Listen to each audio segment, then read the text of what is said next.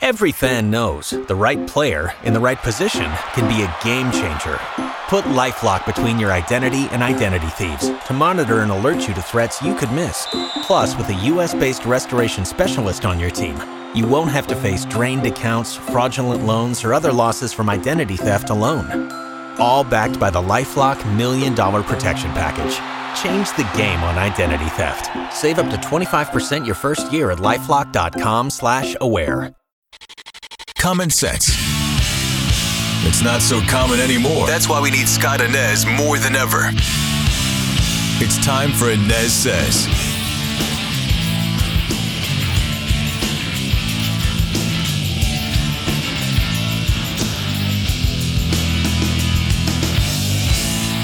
I welcome you to the ANEZ Says podcast. Scott ANEZ along for the ride today. You can join me on the radio each and every weekday morning with Orlando's Morning News, 5 to 9 a.m. on WDBO 107.3 FM and AM 580.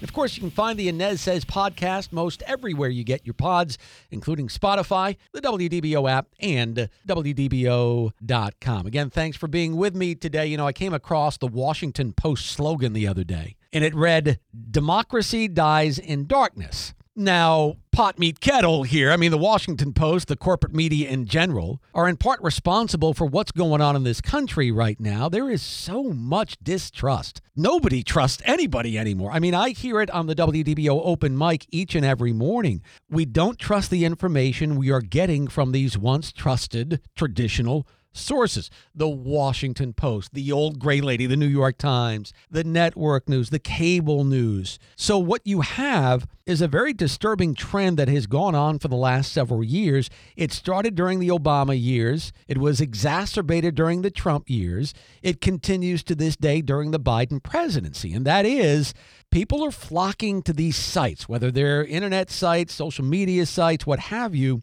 And these are sites that they see as being truth-bearing, as journalistic, if you will. The problem is some of these sites, look, on both sides of the political aisle, mind you, merely confirm the opinion of the one consuming some of this stuff every day.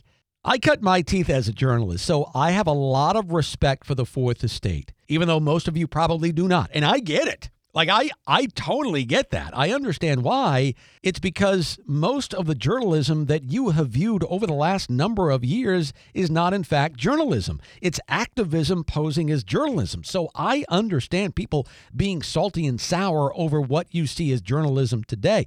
Fact of the matter is, though, we need great journalists now more than ever. But the problem is the corporations that control our journalism are not interested in journalism. They're not interested in truth as much as they're interested in their bottom lines. I read an interesting line by Sir Edmund Burke, who was a very distinguished, famous Anglo-Irish statesman. He was an economist, a philosopher, and Burke once said this: "There are three estates in Parliament, but in the reporters' gallery yonder, there sits a fourth estate, more important far than they all. It is not a figure of speech or witty saying. It is a literal fact, very momentous to us in these times." I looked up another saying, this one by Mahatma Gandhi. He once said about the press is called the Fourth Estate. It is definitely a power, but to misuse that power is criminal. We're seeing a lot of that today. I'll give it to you straight here. We have to have good, fair, independent journalism in this country if we're going to survive and thrive as a nation. Here's a case in point. Okay, so this past weekend, I was tipped off that there were busloads of migrants that were getting off of buses at an extended stay hotel there in Maitland, just north of Orlando. And we did some digging around because there were some so-called journalists out there on social media reporting this as illegal migrants being shipped to Central Florida from the southern border. Of course, that narrative is extremely controversial right now, with the video surfacing of the migrants deplaning in Westchester County, New York, in the dead of night back over the summer. I think it was in August. And what we all saw on that video was incredibly disturbing. To send those flights into the dead of night. Why the dead of night, by the way? Because the Biden administration knows it's wrong, not to mention illegal. So that definitely caught my attention. It caught the attention of a lot of folks. But I wanted to do my research before I went on the air with this story about illegal migrants invading Central Florida, in particular that extended stay hotel in Maitland. Well, it turns out after doing some digging, these migrants staying at that Maitland hotel are, according to different sources, they're in the country legally as farm workers.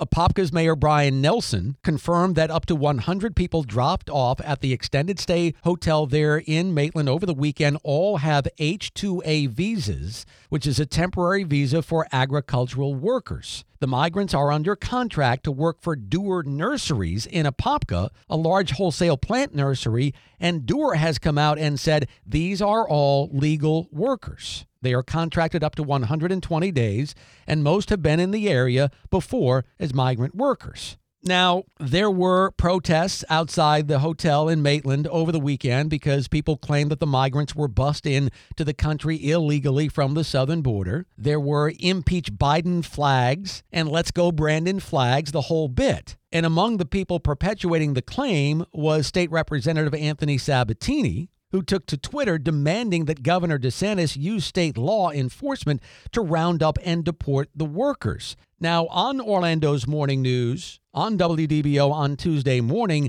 I asked Representative Sabatini if he regrets sending out that tweet. No, of course not. No, it's, obviously you look at the raw footage, it was clearly apparent of what it probably was. I think most people thought it would be a similar situation to Jacksonville, where people were brought in on mass transportation, displaced into the interior of our country. It happens literally every single day. They're usually smarter about it.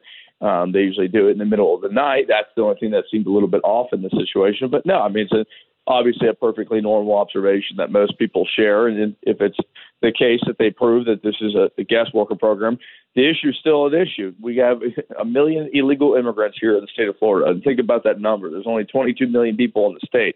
So that's a pretty high portion of the state already, and that's a problem. And I think we need to pass more laws to prohibit illegal immigration like E-Verify. So Sabatini was very unapologetic about the tweet that he sent out about the supposed illegal migrants being there in Maitland. But let me tell you something. And look, I saw that video from New York, but we got to be very, very careful with some of these social media and so-called journalists wanting to fulfill a narrative here.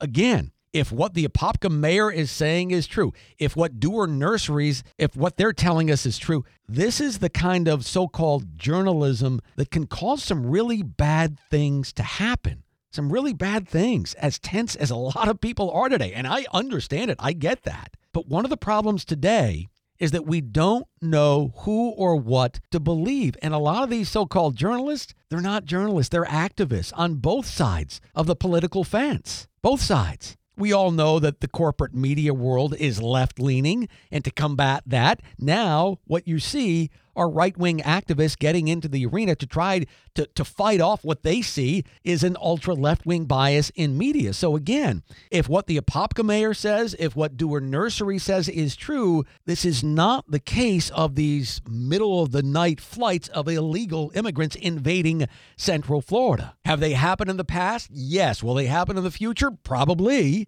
And it's something we all need to be concerned about. But we have to have much more responsibility when it comes to journalistic ethics, because this is how bad things can happen.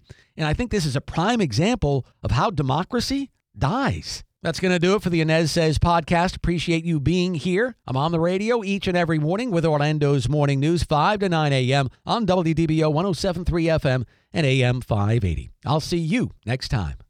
Every fan knows the right player in the right position can be a game changer. Put LifeLock between your identity and identity thieves to monitor and alert you to threats you could miss. Plus, with a U.S.-based restoration specialist on your team, you won't have to face drained accounts, fraudulent loans, or other losses from identity theft alone. All backed by the LifeLock $1 Million Protection Package. Change the game on identity theft. Save up to 25% your first year at LifeLock.com/aware.